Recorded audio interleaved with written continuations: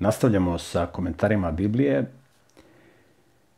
i u današnjoj emisiji ćemo analizirati susret Isusa Hrista sa dve vrlo zanimljive ličnosti. Jedna od tih ličnosti je ugledni jevrejski sveštenik. Vidjeli smo na osnovu dosadašnje analize teksta da su jevrejski sveštenici imali vrlo negativan stav prema Isusu, jer je on učio nešto drugačije, mnogo drugačije od onoga što su oni učili. Oni su se više držali forme, a on je objašnjavao neke stvari koje su bile suštinske, koje su bile prilagođene običnom narodu. Sveštenici su sebe smatrali mnogo višim od naroda, nisu se mešali sa narodom, bili su odvojeni od naroda, sebe su nazivali pravednicima. A Isus je bio blizak narodu i narod je išao za njim. I to je bio još jedan razlog zašto jevrejski sveštenici nisu voleli Isusa. Međutim, bio je jedan jevrejski sveštenik koji je bio visoko pozicioniran u hijerarhiji jevrejskog sveštenstva. Zvao se Nikodim. I on je čuo šta Isus priča i bio je podstaknut Isusovom pričom i onim što je Isus radio i kako je radio.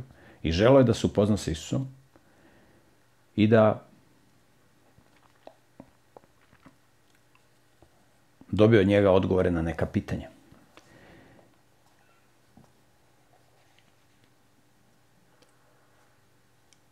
I čitat ćemo ovaj susret ovog jevrejskog sveštenika sa Isusom. Vrlo zanimljivo, vrlo važno, vrlo poučno. Evanđelje po Jovanu 3. poglavlje od 1. stiha. Među farisejima je bio jedan čovek koji se zvao Nikodim. Farisej. Farisej znači odvojen. Mi smo odvojeni od vas nečistih. Bio je jedan čovek među farisejima koji se zvao Nikodim. Jedan od judejskih poglavara. Znači, on je bio judejski poglavar. Poglavar Judeje. Poglavar sveštenički u Judeji. Nije on bio poglavar da je on... Poglavari vlast su držali Rimljani. Ali on je bio poglavar sveštenički. Jedan od poglavara sveštenički. Od fariseja. On je došao kod njega noću. Znači, došao je noću kod Isusa. Da ga niko ne vidi. Ako me vide da sam došao kod njega, šta će reći ovi moje kolege sveštenici? I on je krišom došao kod Isusa da ga niko ne vidi, noću.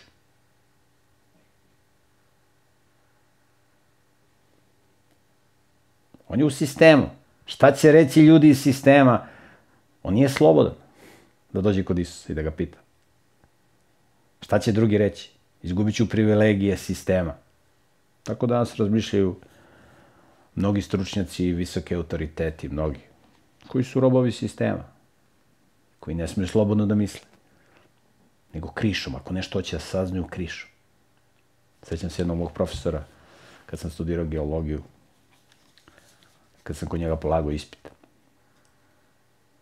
I meni ovako pokaže, kaže, vidi, imam sve ove tvoje traktate i ove tekstove koje ti objavljaš o kreacionizmu. Kaže, vidi, samo da znaš.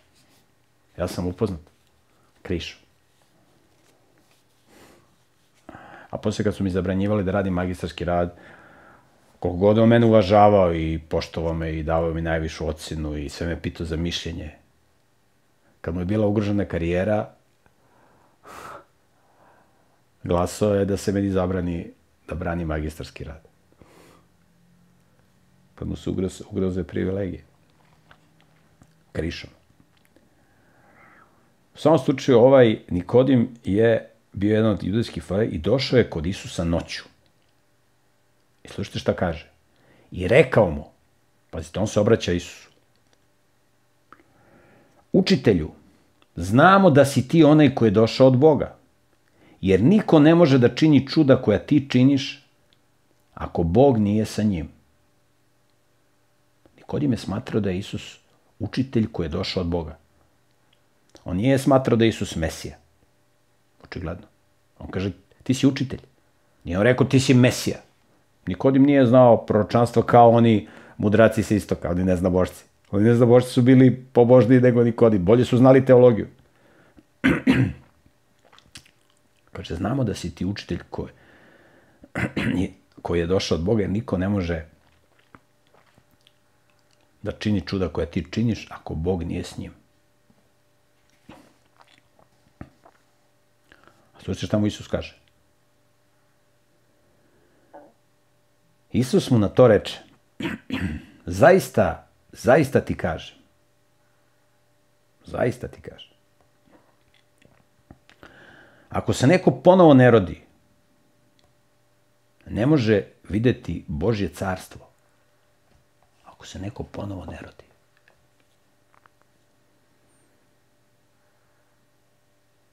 Isus mu kaže da je potrebno duhovno obnovljenje, da teoretsko znanje samo po sebi ne znači ništa ako nema duhovnog obnovljenja. Svrha teoretskog znanja, znači uputstvo za upotrebu, treba da nas postakne da mi nešto u praksi uradimo. Svrha teoretskog znanja, teološkog, poznavanje Tore, treba da nas informiše da mi treba da radimo na svom duhovnom obnovljenju. Da radimo na obnovi svog karaktera.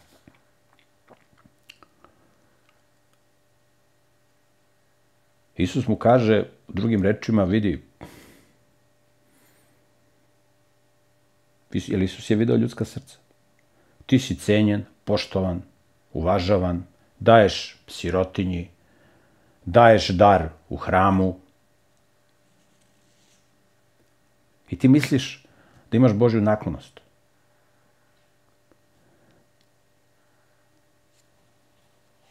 A Isus mu kaže, ti nisi dostojan nebeskog carstva. Kaže, ako se neko ponovo ne rodi, zaista ti kažem, tebi kažem, ako se neko ponovo ne rodi, ne može videti carstvo Božje. On njemu kaže, tebi kaže. Ako se čovjek, ali on neće sad direktno njemu da kaže ti ako se, iako ovaj shvata da se to odnosi na njega. Neće Isus da ga ukori i da kaže ti trebaš ponovo da se, ne kaže mu tako direktno, nego mu kaže indirektno. Pogledajte strategiju koju Isus ima, da ne povredi čoveka. Ali ovaj shvatio poruku. Isus mu kaže, ti nisi dostojan nebeskog carstva, moraš da se nanovo rodiš. Potrebno ti je obnovljenje.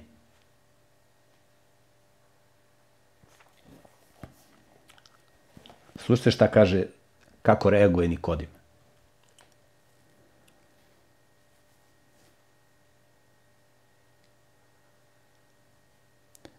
A Nikodim ga upita, kako čovjek može da se rodi kad je star? Zar može po drugi put da uđe u utrobu svoje majke i da se rodi? Pazite, Nikodim postaje ironičan, jer ga Isus pecnuo. Zaista ti kaže, ti nisi dostojan nebeskog carstva. Mislim, zaista ti kažem, ko se ponovo ne rodi, ne može da uđe u carstvo nebesko. Ovaj shvata da se to na njega odnosi. Zaista ti kažem.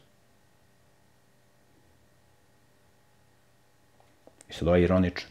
Pa kako, šta? Treba da uđem ponovo u utrobu svoje majke, a? Isus ne odgovara na njegovu ironiju. Isus ne odgovara na njegove provokacije. To je blaga ironija. Ali, kako, šta? Sad treba da uđem u utrobu majke, kako star čovjek da se ponovo rodi? Slušaj kako Isus sa njim razgovara. 5. stih. Isus odgovori, zaista kažem ti. Opet njemu kaže, kažem ti zaista. Dobro me slušaj šta ću ti kažem. Ako se neko ne rodi od vode i duha, ne može ući u carstvo Božije. Što je rođeno od tela, telo je. A što je rođeno od duha, duh je. Ne čudi što sam ti rekao, morate ponovo da se rodite.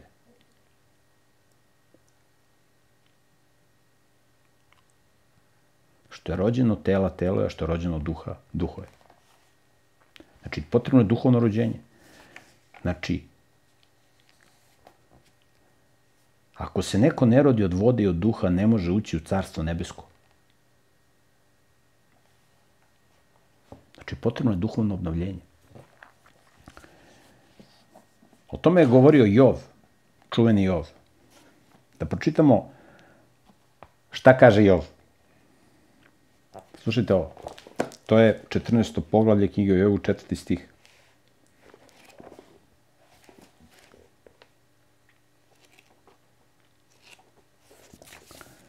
Jov kaže: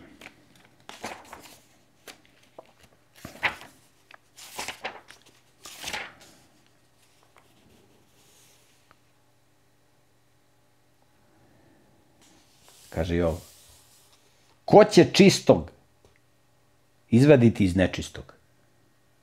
Ko će čisto izvaditi iz nečistog? Ko će nešto čisto, ako je nešto upalo u nečisto, ko će da ga izvadi? I onda daje odgovor. Niko.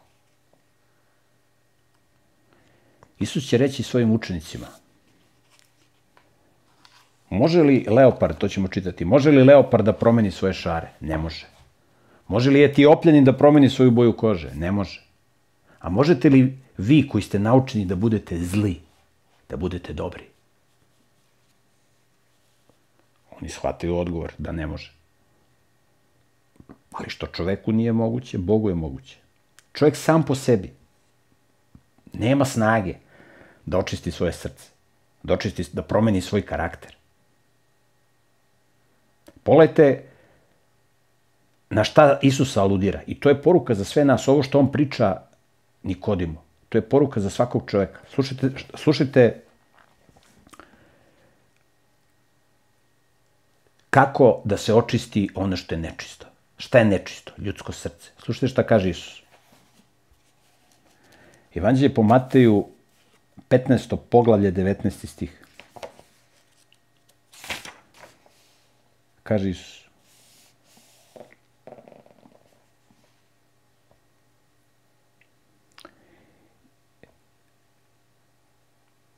zašto je ljudsko srce nečisto? Kaže, jer iz srca izlaze zle misli, ubistva, blud, krađe, laži i kletve. Iz srca izlaze. Znači, čovjek koji ubija, koji bludniči, koji krade, zašto on to radi?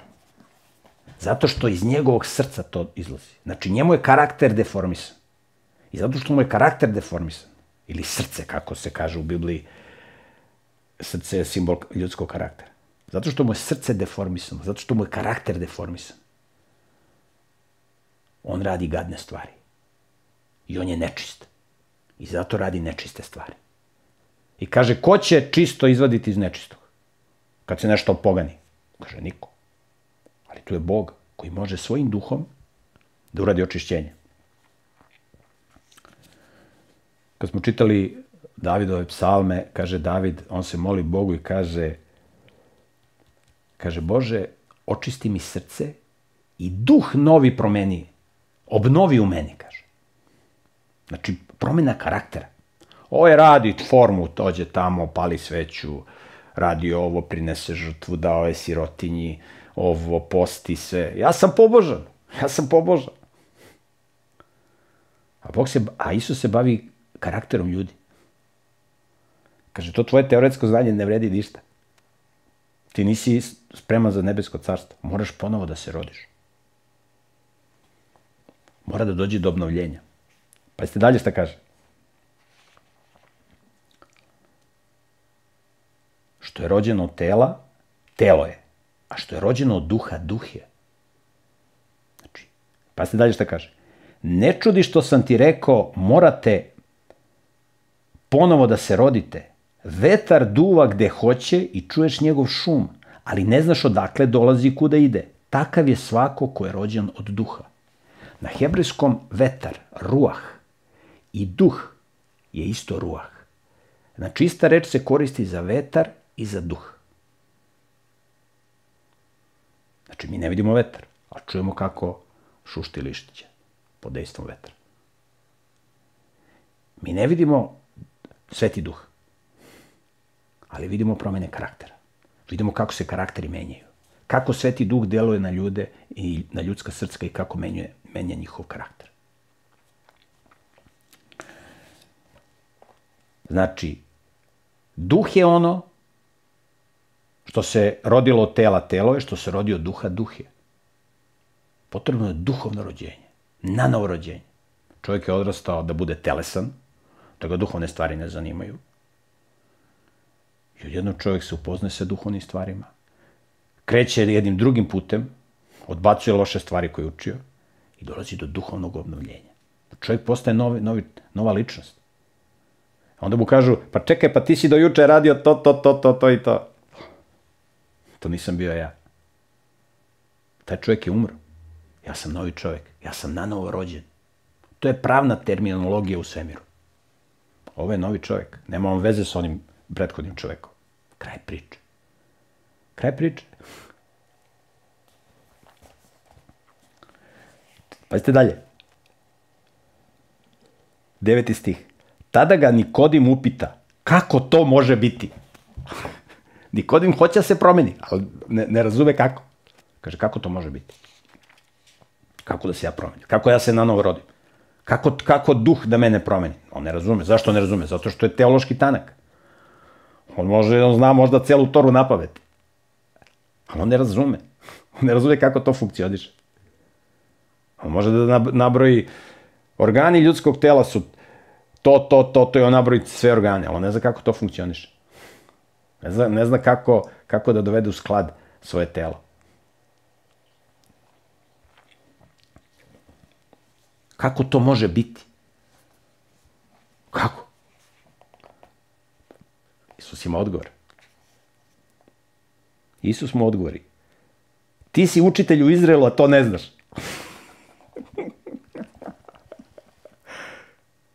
Ti si učitelj u Izraelu, ne znaš koliko su 2 i 2. Ali Isus s njim priča nasamo, ali fino. Ti si učitelj, a ne znaš to.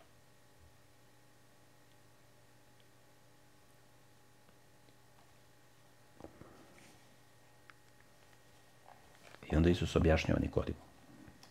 11. stih. Zaista kažem ti, on se njemu obraća.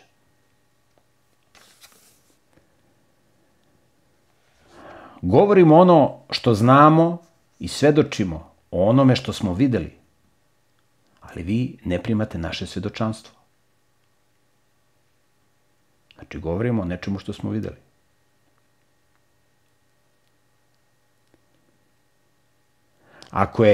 Ako ne verujete kad vam govorimo o onome što je zemaljsko, evo vi vidite da ja lečim.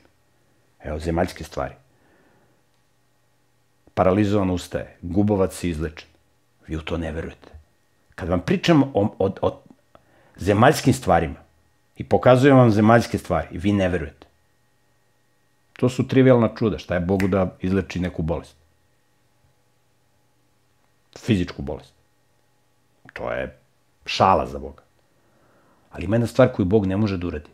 Bog ne može da izleči čoveku duhovnu bolest ako mu čovek to ne dozvoli. Kaže, ja vam pokazujem telesne, kaže, ako ne verujete kad vam govorim o onome što je zemaljsko, kako ćete verovati kad vam budem govorio o onome što je nebesko? Vi odbacujete poruku koju vam ja šaljem, koju vam ja upućujem o zemaljskim stvarima. I vi to odbacujete. Sve ovo čuda lečenja i ovo. Pa kad to odbacujete, kako ćete razumeti duhovne stvari? Kako ćete razumeti duhovne stvari? Niko nije uzašao na nebo osim onoga koji je sišao sa neba, Sina čovečeg.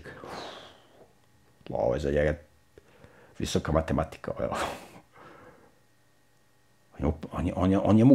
On njemu govori u duhovnim kategorijama. Ovaj telesan daje prilog, daje sirotinji, prinosi žrtvu, radi neke obrede, posti. Ne razumete suštinu. On prinosi žrtvu, ne zna šta žrtva znači. On jede beskasni hleb, on ne zna šta znači beskasni hleb. On misli, jeo sam beskasni hleb, ispunio sam to što Bog od mene očekuje. Pazite dalje. Sad, Isus njemu objašnjava njegovu misiju. Kaže, i kao što je Mojsije, 14. stih, i kao što je Mojsije u pustinji podigao zmiju, tako i Sin čoveči treba da bude podignut, da bi svako ko veruje u njega imao večni život.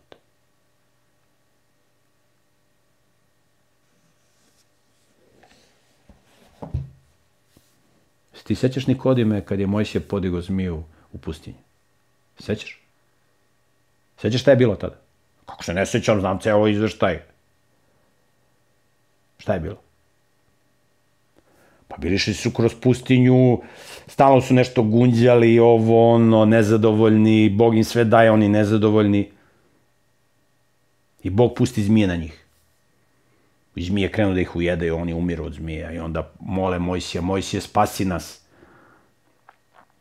Moli Boga da nas spasi od ovih zmija.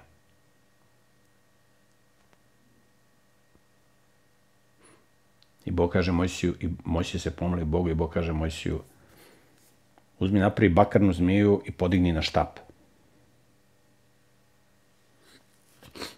I pokaži narodu. I svi koji pogledaju tu zmiju koja je podignuta na štapu, ozdravit će. I svi koji su pogledali, ozdravili su.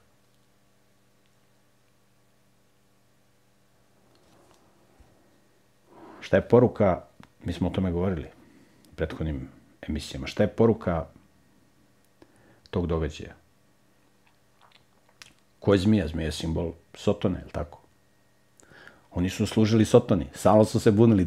Sotona ih je stalno huškao da se bune protiv Boga, kao što je huškao Adama i Evu u Edenskom vrtu. A u Bibliji piše da onaj ko je podignut na drvo je proklet. Proklet onaj koji visi na drvetu. I Bog njima kaže, ta zmija koju se vi klanjate, taj satan ili Sotona i demoni, on je proklet. To treba da pogledate, to treba da shvatite. Evo ga vaš Bog. On je proklet na drvetu. Oni su odlično znali tu simboliku. Ali su bili toliko ogrezli u grehu da nisu uopšte o tome razmišljali. A Isus kaže, kao što je ona zmija bila podignuta na drvo i ko je pogledao u zmiju, tu bakarnu, to prokletstvo, ozdravio. Tako Sin čoveči treba da bude proklet na drvetu, da plati grehe na koje ukazuje žrtveni sistem. I ko pogleda u Sina čoveče, ko pogleda u Isusa Hrista, imaće večni život. Oni su tumačili, ovi stručnjaci teološki, oni su tumačili, to je bio događaj, desio se, ovaj rekao zmija, mogo da stavi nešto drugo. Pa nije mogo da stavi nešto drugo. Nije mogo da stavi nešto drugo. Oni samo prepričavaju istorijske događaje, ne razumiju suštinu. Isus insistira sa ovim teološkim autoritetom da on razmišlja o duhovnim kategorijama. Da razume suštinu religije, da razume suštinu Božje poruke.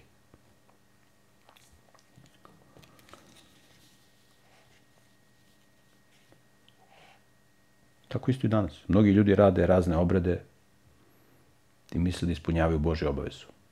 I Bog njima kaže, ovi ljudi me priznaju svojim usnama, a njihovo srce je daleko od mene. Zašto? Zato što su u srcu zle misli, kurvarstva, krađe i ostale gadne stvari koje rade. I to rade u tajnosti, da ih niko ne vidi. Ako i nešto se otkrije, onda jedni drugi štite. Jedni druge štite. Isus kaže da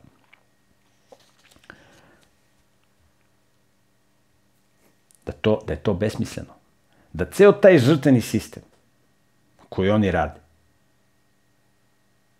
on ima vrednost kao ta zmija bakarna koja je bila na štapu.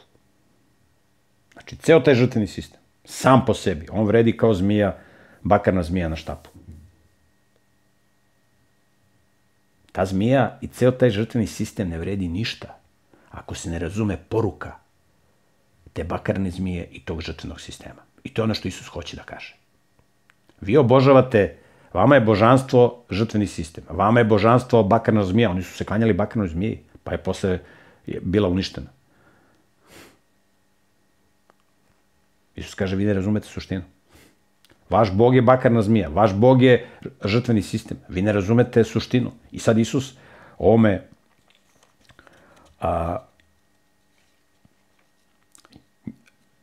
religijoznom autoritetu objašnjava duhovne stvari, da bi on sutra mogao drugima to da ispriča. I da bi mogao on da se obnovi i da svojim primjerom svedoči za druge. Nikodim je radio sve što se od njega očekivalo. Ali u prisustvu Isusa on se osjećao nečist. On je vidio da mu nešto fali.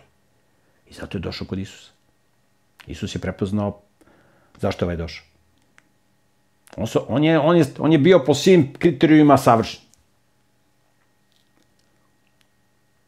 Znači, svi su mu aplaudirali. To je kao danas. Vi imate mnoge ljude koji su popularni. Rulja im aplaudira. Bravo.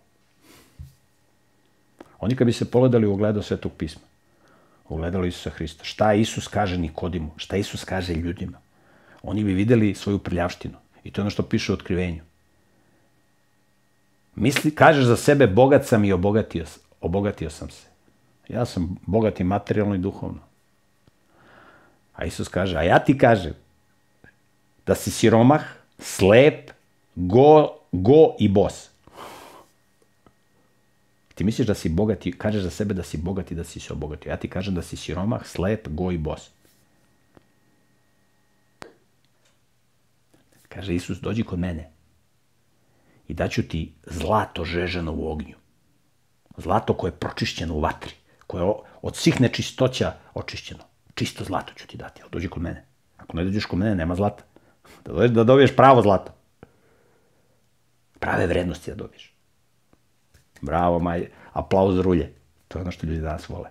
To je Nikodim. Cenjen, poštovan, svi ga uvažava u sistemu. I kada ljudi dođu kod Boga, kad se okrenu Bogu, onda se dešava ono o čemu Isus priča. Ali Isus ne priča neku novu nauku. Isus priča nešto što je zabeleženo vekovima pre njega. Evo da pročitamo knjigu proroka Ezekilja. Knjiga proroka Ezekilja, 36. poglavlje, 26. i 27. stih. Isus priča ono što je već odavno zapisano, samo nema ko da čita. To je Nikodim treba da čita.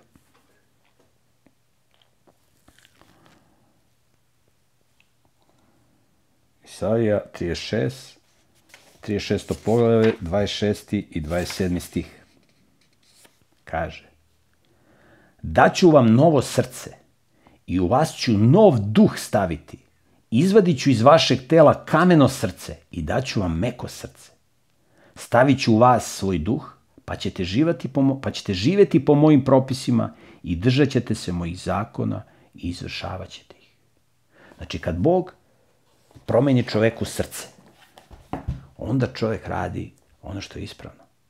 Kad čovjek ima pogano srce, onda iz njega izlaze zle misli, ubistva, kurvarstva, krađe i tako dalje.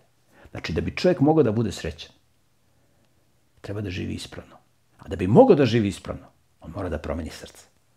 Jer srce je motor našeg tela. Karakter. Kad se kaže srce u Bibliji, misli na karakter.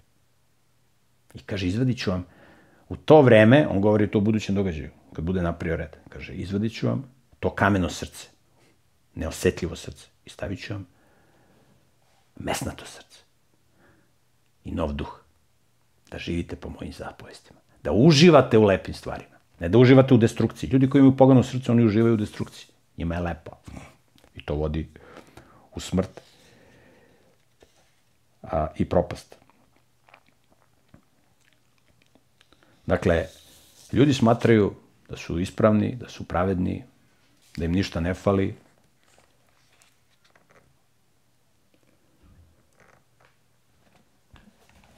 A Isus im kaže da su u velikom problemu. Da oni takvi ne mogu da uđu u nebesko carstvo. Razumete? Ali Nikodim se osjećao. Postoje ljudi koji se lepo osjećaju. Meni ništa ne fali, meni je sve super. Njemu Bog ne može da pomogne. Mislim, može. Pusti nevolju na njega. Koja je jednostavno poštovanje prirodnih zakona. Čovjek koji uživa u destrukciji mora da ga zadesi boli ili patnja. Bog mu upali crvenu lampicu da ga podsjeti, da radi loše.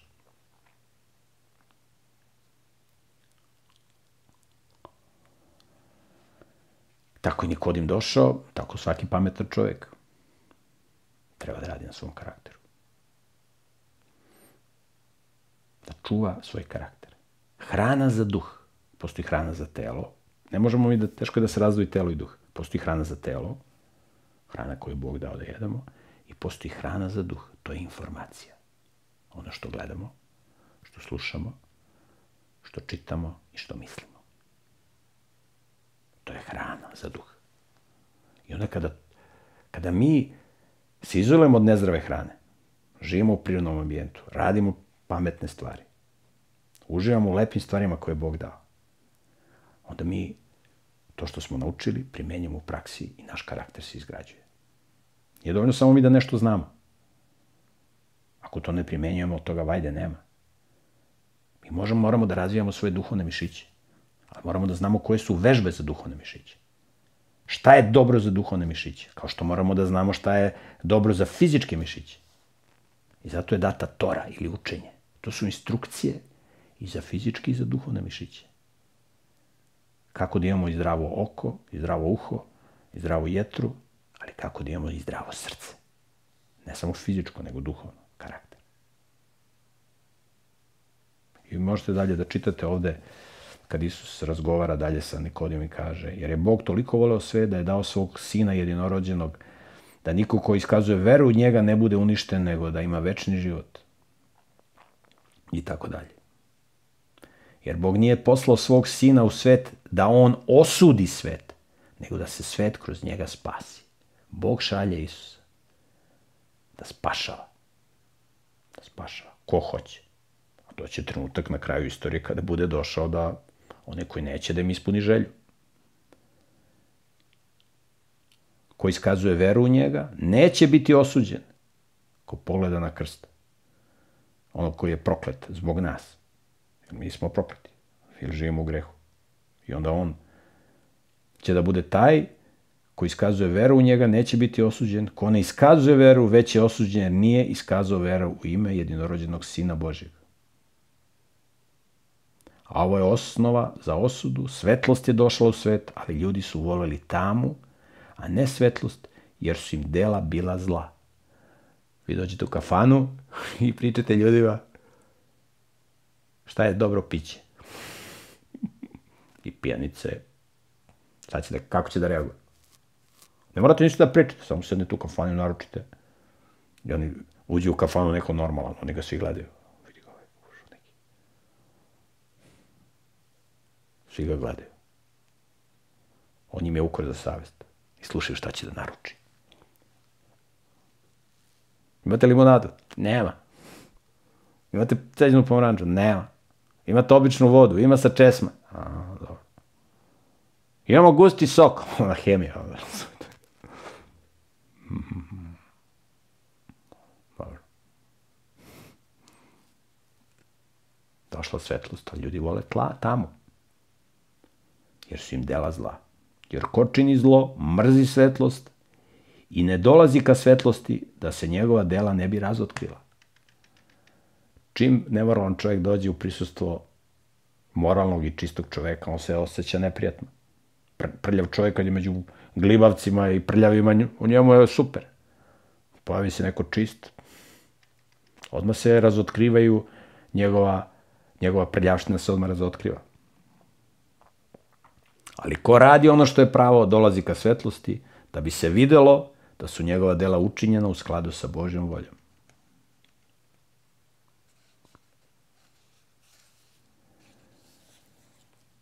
I to je jedna vrlo lepa pouka koju možemo da čitamo i da razumemo kroz susret Isusa i ovog jevrejskog sveštenika. A sad ćemo da analiziramo jedan drugi susret. Ovo je bio jevrejski sveštenik, jevrejski vrhovni autoritet. A sad ćemo da analiziramo susret Isusa s jednom pagankom.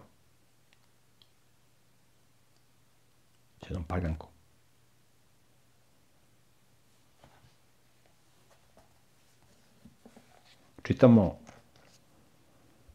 Evanđelje po Jovanu 4. poglavlje, od 1. stiha.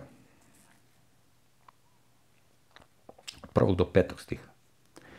Kad je Isus saznao da su fariseji čuli, kad je Gospod saznao da su fariseji čuli kako Isus stvara i krštava više učenika nego Jovan. Znači, oni su saznali da ljudi od Jovana Krstelja sve više idu kod Isusa. O tome ćemo pričati.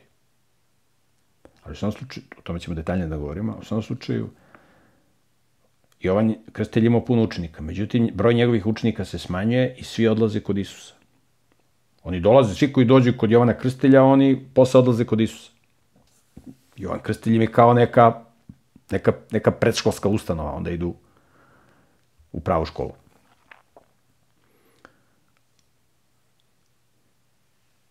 Kaže, kad su fariseji čuli kako Isus stvara i krštava više učenika nego Jovan, iako nije krštavao sam Isus, nego njegovi učenici. Oni su obredno kupali, ko je hteo. Isus nikog nije obredno kupao. Zašto nije? Mene je krstio Isus, sad svi moji potomci imaju privilegiju. Ja sam izabran. Kaže, Isus je napustio Judeju i opet otišao u Galileju. On je bio, dođe u Judeju, tu ga mnogo ne vole, pod uticajem jevrijskih sveštenika, i huškaju ga protiv njega, iako narod je dolazio kod njega, ali je imao veliki otpor od strane religioznih autoriteta. I on je ponovo došao u Galileju, takozvanu Galileju neznabožačku. A morao je da prođe kroz Samariju, tako je došao u samarijski grad koji se zove Sihar, blizu polja koje je Jakov dao svom sinu Josifu.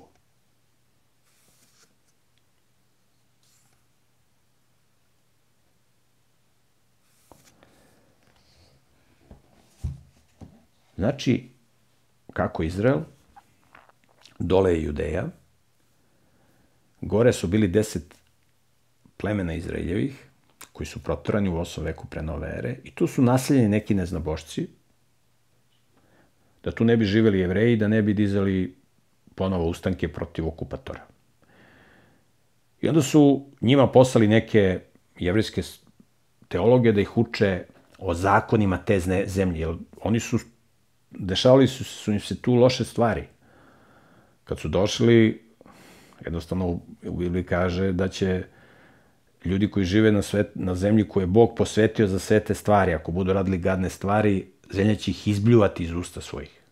I onda su im ovi poslali jevrejske sveštenike da ih podučavaju zakonima te zemlje. Jer oni su verovali da postoje bogovi brda, bogovi dolina, i onda treba da naučimo koji su bogovi ovde, oni su bili mnogobošci, koji su bogovi ove zemlje. I onda su oni njima poslali sveštenike jevrejski koji su podučavali te neznabošce. I oni su se upoznali sa zakonom koji je Bog dao preko Mojsija.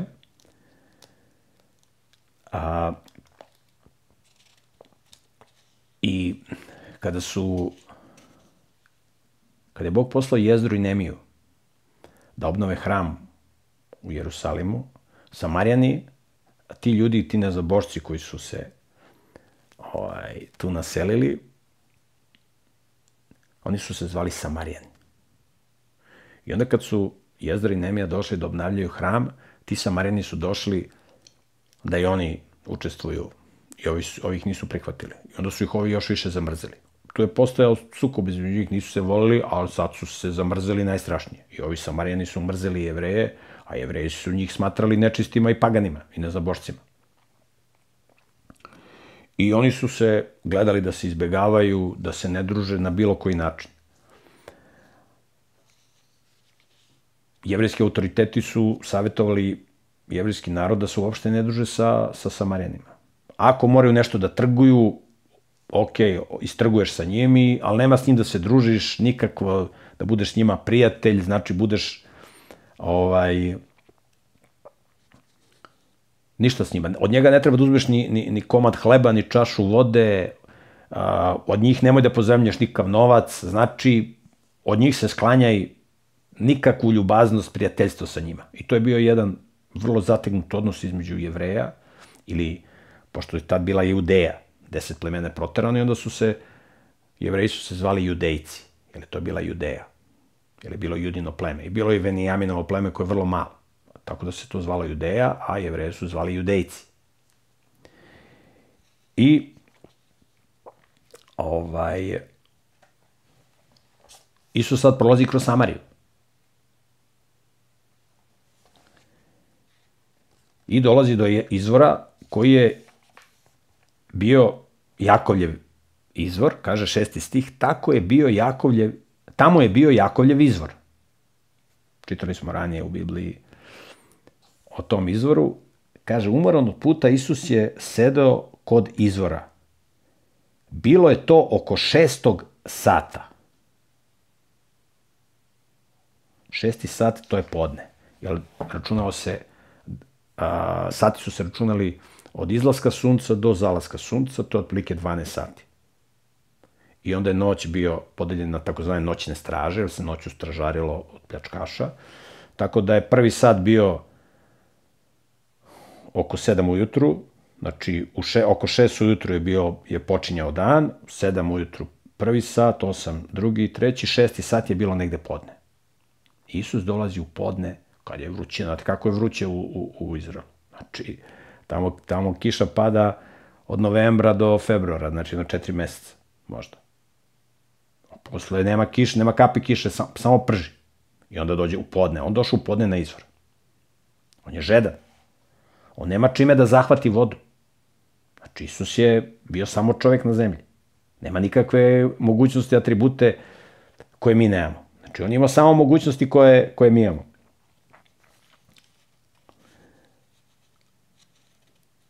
I on je jednostavno tu sedeo, čekao da neko dođe da zahvati vodu. Inače, na vodu se išlo rano ujutru po hladovini i uveče, kad zalazi sunce, po hladovini. U podne niko nije dolazio na vodu, po vrućini. Jer nisu imali vodovod, nego su išli na izvore, a izvor je oskudan sa vodom. I onda su išli na taj izvor je bio stvarno žila kucavica za njih što se vode tiče. I pazite dalje, Isus čeka da neko dođe na izvor da mu izvadi vodu. On nije imao čime da izvadi vodu. Tada je jedna Samarićanka, ili Samarjanka, Samarićan ili Samarjani, to isto. Tada je došla jedna Samarićanka da zahvati vodu.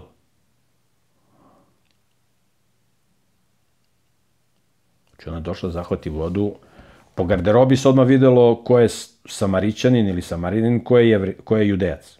To se odmah videlo. I ona je došla tu da zahvati vodu. Nije obraćala pažnju na njega. Znači, Samarjani i Jevreji se ne mešaju, uopšte ne razgovaraju. Znači, ona je došla da zahvati vodu, zahvatila vodu, verovatno, krenula kući, ali pazite, dolazi u podne, kad niko ne dolazi. Zašto dolazi po najvećoj vrućini? Zašto ne dolazi kad svi dolaze? Ujutru po hladovini ili uveče po hladovini?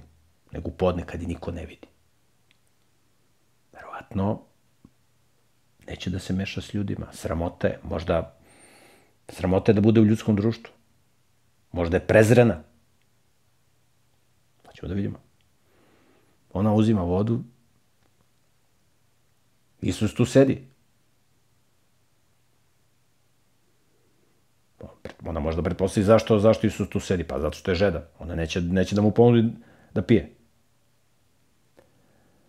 Tada je jedna Samarićanka došla da zahvati vodu. Isus joj je rekao, daj mi da pijem.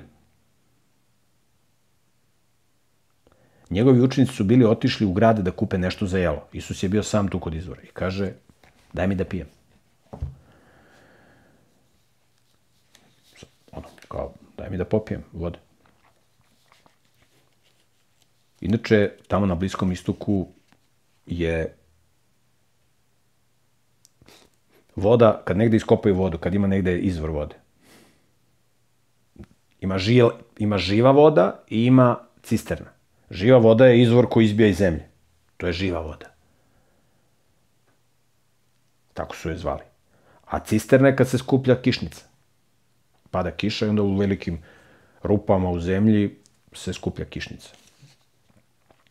I pošto je tamo na Bliskom istoku velika nestašica vode, voda se smatra Božjim darom. Tako, Božjim darom. I kada vidiš da je neko putnik koji tu ide preko tvoje zemlje, a da ga ponudiš sa vodom, to je najveća privilegija, to je najveća čast. I to je Božja obaveza. To je obaveza pred Bogom da žednog putnika ponudiš sa vodom. I često se dešavalo da ljudi skrenu sa puta kad vide da neko nema vode, pa ga napoje vodom, pa se vrate na put. U svakom slučaju,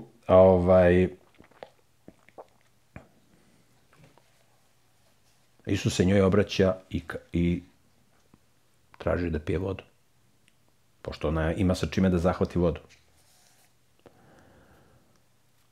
Kad Isus to nju pitao da mu da pije vodu, kaže, Samarjanka ga je upitala, kako to da ti, Judejac, tražiš da piješ od mene žene Samarićanke, žene Samarjanke? Naime, Judejci se ne druže sa Samarjanima. Isus joj odgovori. Znači, on kaže,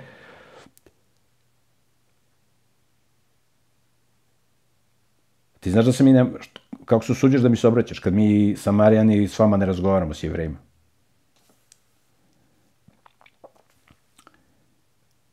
Isus joj odgovori, kad bi poznavala Božji dar, kad bi ti znala šta je Božji dar, i ko je onaj koji ti kaže daj mi da pijem, ti bi ga zamolila i on bi ti dao živu vodu.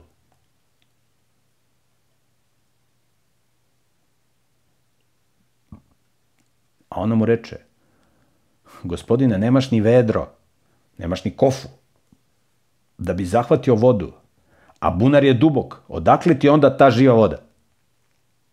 Živa voda, to je nešto, to je najveće bogatstvo koje postoji.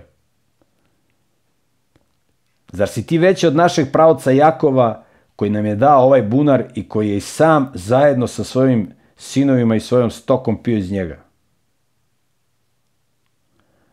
Na to je Isus reče, svako ko pije od ove vode opet će ožednjeti.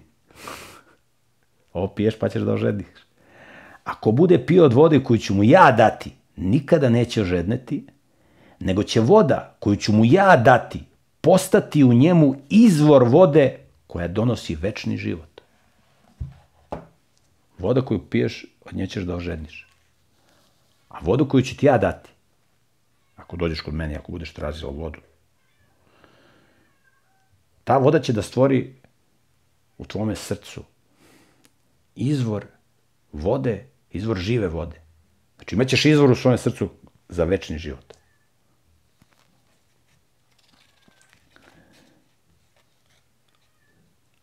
Pazite to, da čovek ima u sebi izvor koji vodi u večni život. I to je zaista moguće. Kada se čovek okrene Bogu i kada se Bog svojim svetim duhom useli u čoveka, u čovekovo srce, u čovekovo biće, čovek u sebi onda ima izvor žive vode. Ima nešto što ga napaja. Znači, ne treba mu, znate, čoveku treba mu fudbal, treba mu izlazak u grad, treba mu skupa garderoba, treba mu auto, treba mu nova frizura, firmirana garderoba. Čoveku stalno nešto treba da bi zadovoljio svoje potrebe. Zato što je nesrećan. Razumete? I čovek nikad nije zadovoljan. Zato se otvaraju tržni centri, jel tako, da ljudi se tamo zadovoljavaju trošenjem novca na gluposti. I nikad ne mogu da budu zadovoljni. Što više tamo idu, više su nezadovoljni. Ovde sad Isus govori, možeš da imaš u svom srcu, u svom biću, izvor koji će da zadovolja sve tvoje potrebe. Jer čovjek kad ima ona izreka, kaže, ko je sa Bogom, njemu je u zatvoru kao, čak i u zatvoru mu je kao u raju. Isus kaže da onaj koji se napoji sa pravog izvora, koji ima izvor vode, koji otkrije izvor prave sreće, on nikad neće čeznuti za ovozemaljskim lažnim srećama i lažnim izvorima zadovoljstva. Nikad. Ovo koristiš garderobu, treba ti nova. Piješ ovu vodu, ponovo moraš da piješ, ožedniš. Isus upoređuje vodu koju mi pijemo da ćemo te vode ponovo da ožednimo. Kao što možemo da nove cipele, trebaju nam cipele, ali ne da pratimo modne trendove, garderoba, automobil, frizura, to treba mi da budemo prisutno podšišani, ali ne da nam to bude izvor zadovoljstva, izvor sreće. Kako ćemo imati frizuru, to će da nas usreći frizura, garderoba, aplauz rulje. To ne može da zadovolji potrebe našeg bića. I onda treba stalno nešto novo, stalno nova pobeda na utakmici, stalno nove cipele, novi auto. I čovjek nikad nije zadovoljan i sve više i više nezadovoljan. Isus se govori o jednoj drugoj vodi, o jednoj drugoj realnosti. O živoj vodi, koja vodi u život večni. Slušajte šta kaže ova Samarjanka.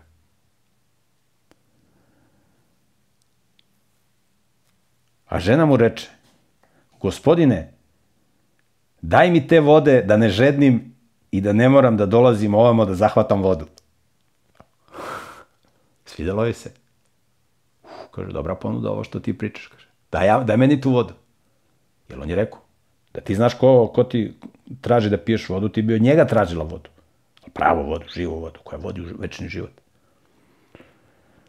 16. stih. Tada joj reče Isus, pazite ovo, ona hoće da primi dar koji joj Isus nudi, besplatno. Isus kaže može. Ali da bi dobila večni život, da bi mogla da piješ sa tog izvora, ti moraš da se očistiš. Ti moraš da odbaciš svoje grehe. Ako hoćeš da budeš u prisustvu Boga, postoji nešto što te razdvaja tebe i Boga. To je greh. Ona kaže, daj mi da pijem. Može, ali ima prepreka jedna koju moraš da skloniš. I sad njoj Isus govori o toj prepreci koju ona mora da skloni. Ona kaže, daj mi da pijem. Može, ali ima jedno ali. Pazite šta njoj Isus kaže. Tada je Isus reče, znači možeš da dobiješ, ali idi pozovi svog muža i dođi ovamo. Žena mu reče, nemam muža. Nemaš muža. Isus joj na to reče, dobro si rekla nemam muža. Jer si imala 5 muževa, a čovek koga sada imaš nije ti muž. Istinu si rekla. Rekla si istinu. Sve si tačno rekla. Znači, Isus nju ne optužuje, on nju ne ukorava. Kaže, rekla si istinu, ja to poštujem. Ti si poštena žena, hoće da kaže Isus. Na fin i kulturan način on joj kaže šta je problem, kako ona može da dosegne izvor žive vode.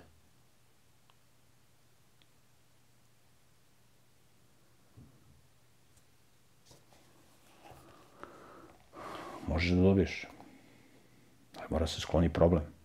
Mora da se odbaci greh. A žena mu reče, Gospodine, vidim da si prorok. Naši praočevi su se molili Bogu na ovoj gori, a vi kažete da je u Jerusalimu mesto gde se treba moliti Bogu.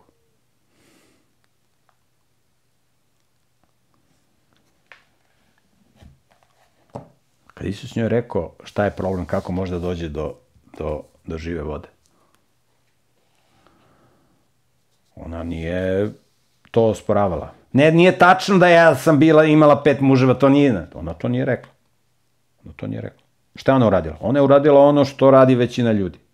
Skreće na neke nebitne periferne teme. Skreće temu na neke razgovore gde se stručnjaci raspravljaju. Mi smo Božja crkva, ne, mi smo Božja crkva, ali mi radimo ovo, a vi ne radite to. Ne, mi radimo ovo, a vi... I onda uzmu da se raspravljaju ovi, razumete, jedni drugi grešnici, glibavi, duhovno glibavi, neće da menjaju svoj karakter. drveta koje ne donose nikav rod, ali se oni svađaju oko teoloških tema. I šta je ovde bila, na koju temu ona skreće? Kada su Jezdra i Nemija obnavljali, čitali smo o tome, obnavljali hram u Jerusalimu i obnavljali zidine jerusalimske. Kao što znamo iz istorije, spomenuo sam, Samarjani su došli da oni pomognu. Ovi ih nisu primili Jevreji. Jer oni su bili idolopoklonici.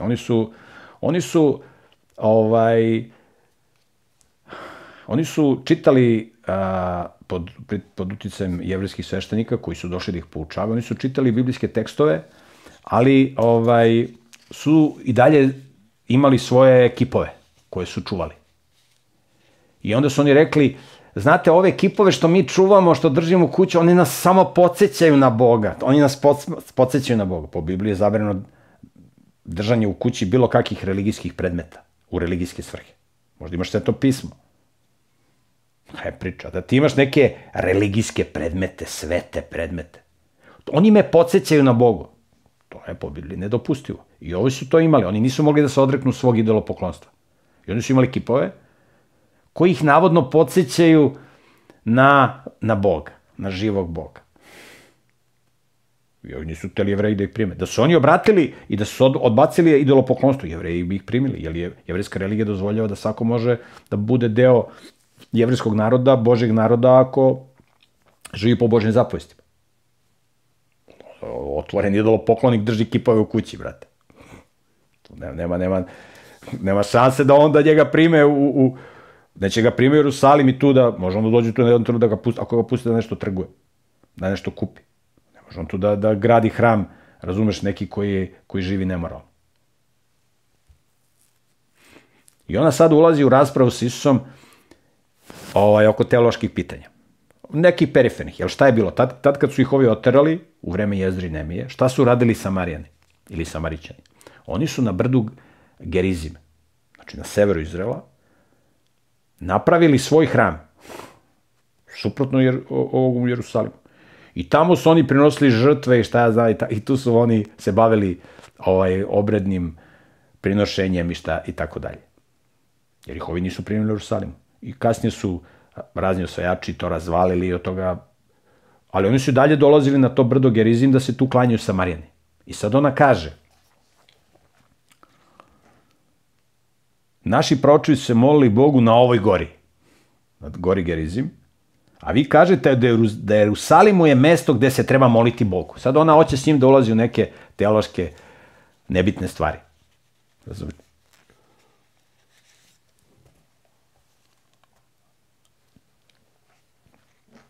A slušajte šta je Isus kaže.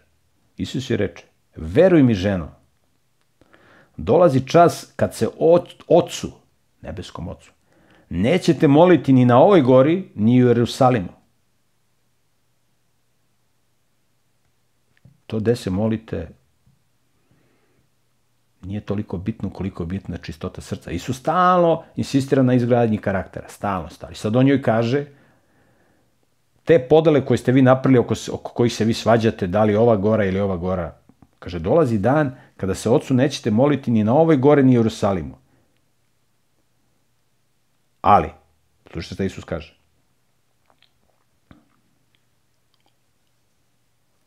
Vi se molite onome što ne poznajete, a mi se molimo onome što poznajemo. Jer spasenje dolazi od Judejaca.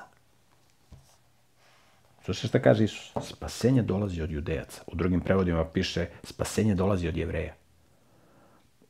Ovde u grčkom piše od Judejaca. Ili tad je Judeja bila i ostalo to Judejci, pa od toga nastalo Židovi i tako dalje.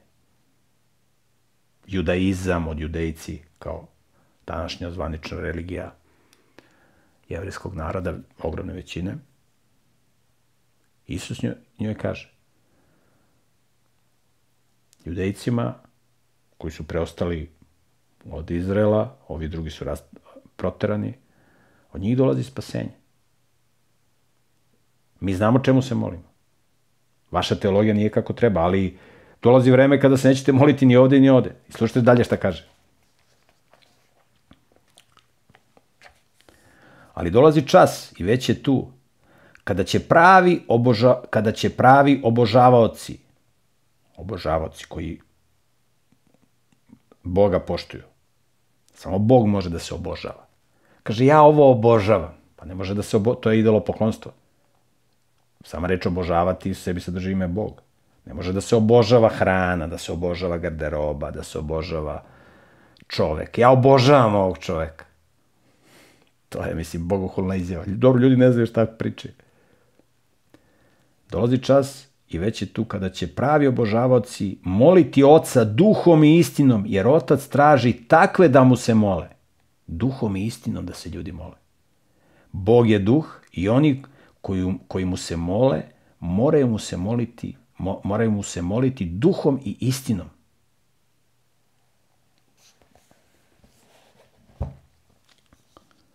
Znači, Isus njoj kaže isto ono što priča Nikodimu. Ako se neko nanovo ne rodi, neće ući u carstvo nebesko. Znači, ista poruka Nikodimu, ista poruka ovoj ženi Samarjanki.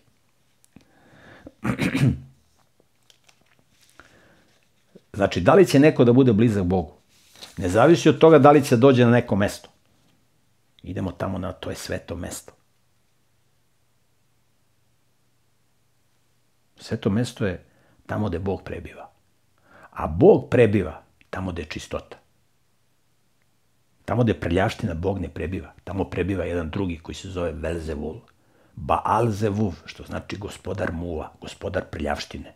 Muve se skupljaju gde je prljavština. Postoji duhovna prljavština. To što ljudi proglase neko mesto, neko brdo i tako dalje za sveto, pa idu tamo, da idemo na sveto mesto da se... Isus govori o duhovnim kategorijama. To što ti pričaš, ženo, to nema smisla. I to što pričaju u Jerusalimu. Sveto mesto. Isus će posle da kaže, ovde neće ostati kamen na kamenu u Jerusalimu, to će sve da se razvali. Isus njoj kaže istu poruku koju je rekao Nikodimu. I ona osjeća da Isus poštuje, da Isus ceni, da je uvažava, da on ništa ne optužuje. Ona je u prisustvu Isusa isto kao i Nikodim se osjećala grešno. Ali tu nije bilo nijedne reči osude. I on joj govori kako ona može da se oporavi duhovno, kao što je rekao i Nikodim. Bez jedne reči osude. I zato je jako bitno da s ljudima budemo prijatelji, bez obzira kakvi su oni. Sve te ljude koji su vulgarni prema nama, grubi, treba da ih sažaljavamo. Isus je sažaljevao i Nikodima, koji je bio ironičan prema njemu, i Samarjanki, koja je bila grešnica. Ali ona je došla. Ona je očigledno čitala kogod je ona bila grešna. I sad pogledajte kako Bog preko ove grešnice radi. Pogledajte. Pazite dalje šta njoj Isus kaže. A žena mu reče, pazite dalje razgovor između njih dvoje, a žena mu reče, znam da dolazi Mesija, koga zovu Hristos. Kada on dođe, sve će nam objaviti. Ona zna, čita, proučava sve te spise. To što ona grešnica, ona zna teoriju, u praksi, kaže, znam da će doći Hristos. Ona zna da će doći Hristos, jer čita sve te spise. Da ne čita sve te spise, ona ne bi znala. Tada joj Isus reče, ja sam taj, ja koji s tobom razgovaram.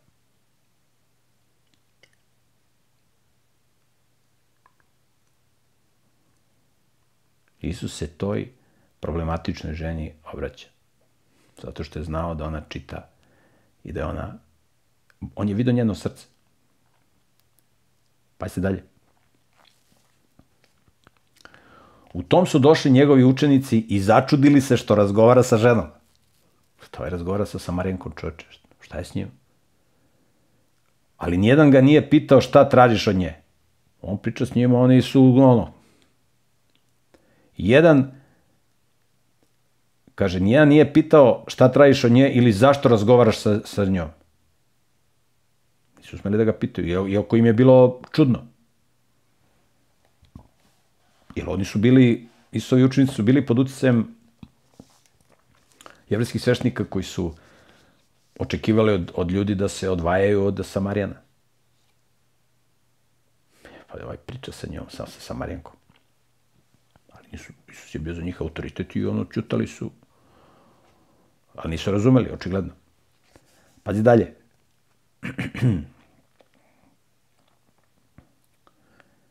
Tada je žena ostavila svoj krčag i otišla u grad i rekla ljudima. Ona ostavila kofu sa vodom i u grad. Kakva voda, ne interesuje. U grad. I otišla i rekla ljudima. Šta joj se desilo? Kaže, otišla u grad i rekla ljudima, dođite da vidite čoveka koji mi je rekao sve što sam učinila. Da to nije Hristos. I ljudi su izašli iz grada i pošli ka njemu.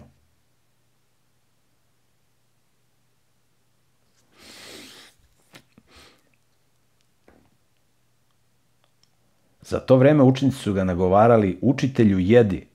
On nije jeo ceo dan. Ali on im je rekao, ja imam da jedem hranu za koju vi ne znate. Tada su učenici pitali jedan drugoga, zar mu je neko doneo nešto za jelo? A Isus im je rekao, moja je hrana da vršim volju onoga koji me je poslao i da dovršim njegovo delo. Da dovršim njegovo delo.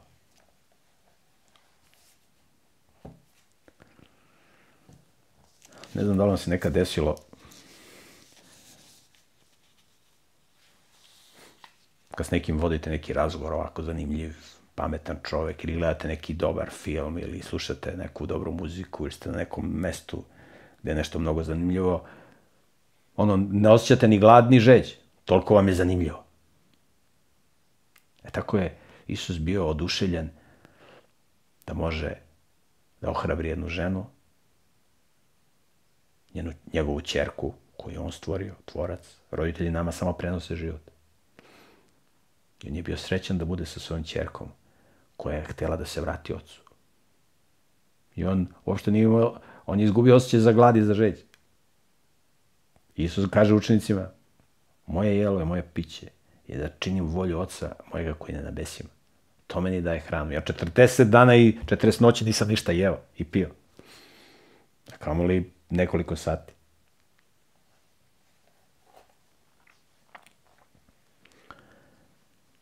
Pazite dalje šta Isus kaže. Zar ne kažete da je još 4 meseca do žetve? Evo kažem vam, podignite oči i pogledajte polja kako su zrela za žetvu. Žetva.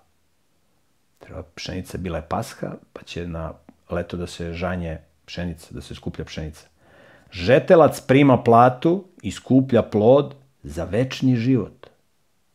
Žetelac skuplja platu i žanje plod za večni život.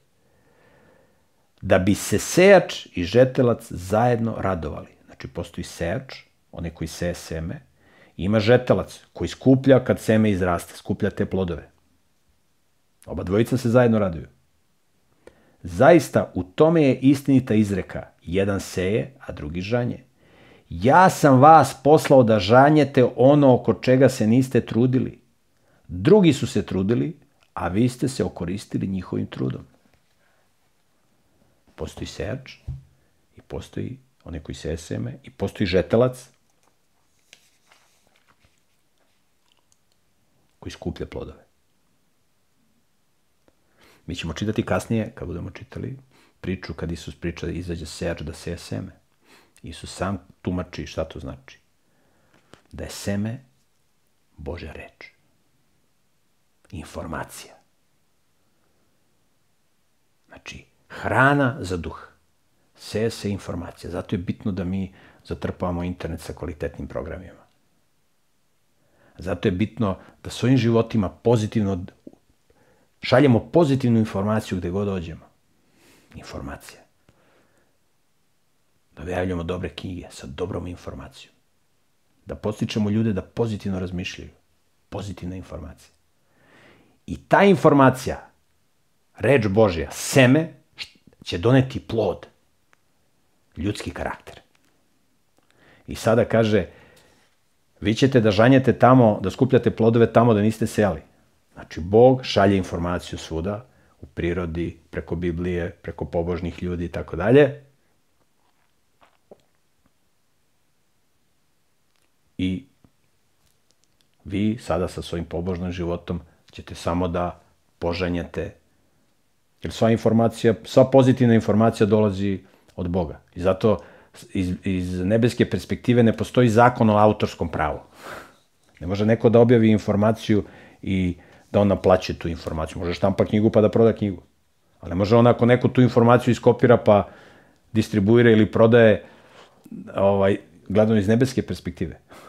Da ga juri za autorska prava. Jer sva informacija dolazi od Boga. I Bog je nadahnuo tog čoveka da napiše knjigu.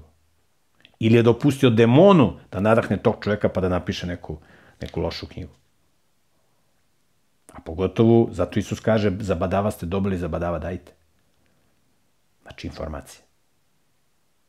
Informacija, Božja reč, daje duhovni rod. Isus o tome govori. Čitamo dalje. Mnogi Samarićani iz onog grada poverovali su u njega zbog reči žene koja je posvedočila. On mi je rekao sve što sam učinila. Ona je priznala pred njima. Pa si kaže, ova žena se promenila, čovječe. Moguće. Ova problematična žena se promenila.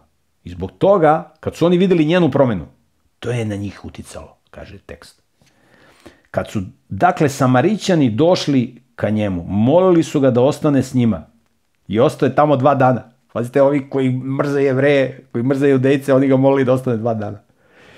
I još ih je mnogo više poverovalo kad su čuli šta govori. I rekli su ženi, više ne verujemo zbog tvojih reči, jer smo ga sami čuli i znamo da je ovaj čovjek zaista spasitelj sveta.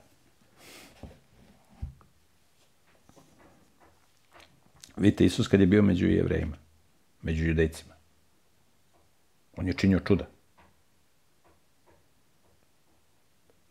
Oni ga nisu prihvatili. On ovde nije činio nikakva čuda. Samo je rekao informaciju. Ovi su ga prihvatili. To je vrlo zanimljivo.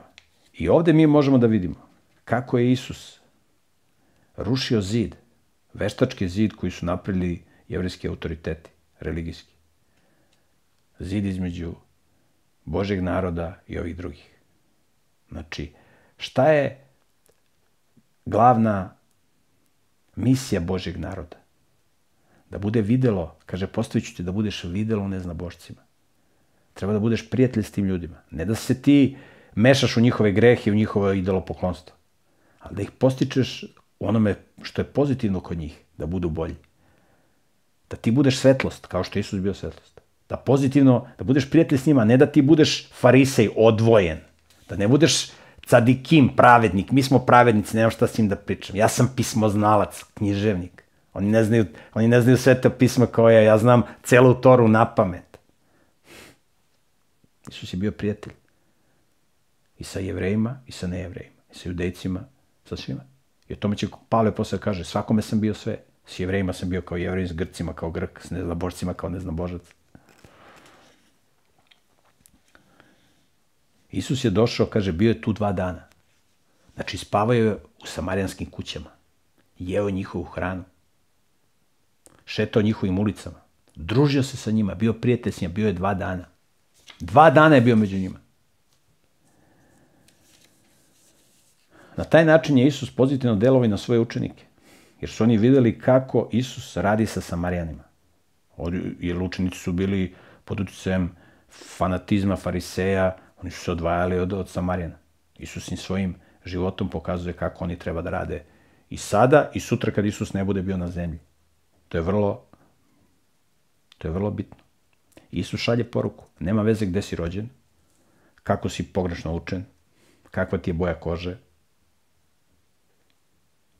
Znači svako može da se okrene Bogu, živom Bogu i da dobije, ako hoće, izvor žive vode, koji će da Bog instalira u njegovo srce i da bude izvor vode koja teče u život večni. Tako da je ova problematična žena bila bolji Hristov, bolji promoter nebeskog carstva nego Isusovi učenici. Bolje. Ona je bolje razumela suštinu. Isus je kroz 10 minuta ili 5 minuta razgovora sa njom nju podstakao da uradi mnogo veće stvari nego što su do tada mogli da urade Isusovi učenici. Ili Isusovi učenici su bili pod stegama i od opterećenja onoga što su pogrešno naučeni. I to je isto slučaj danas. Sjećam se kad sam ja došao u školu gusala, meni kaže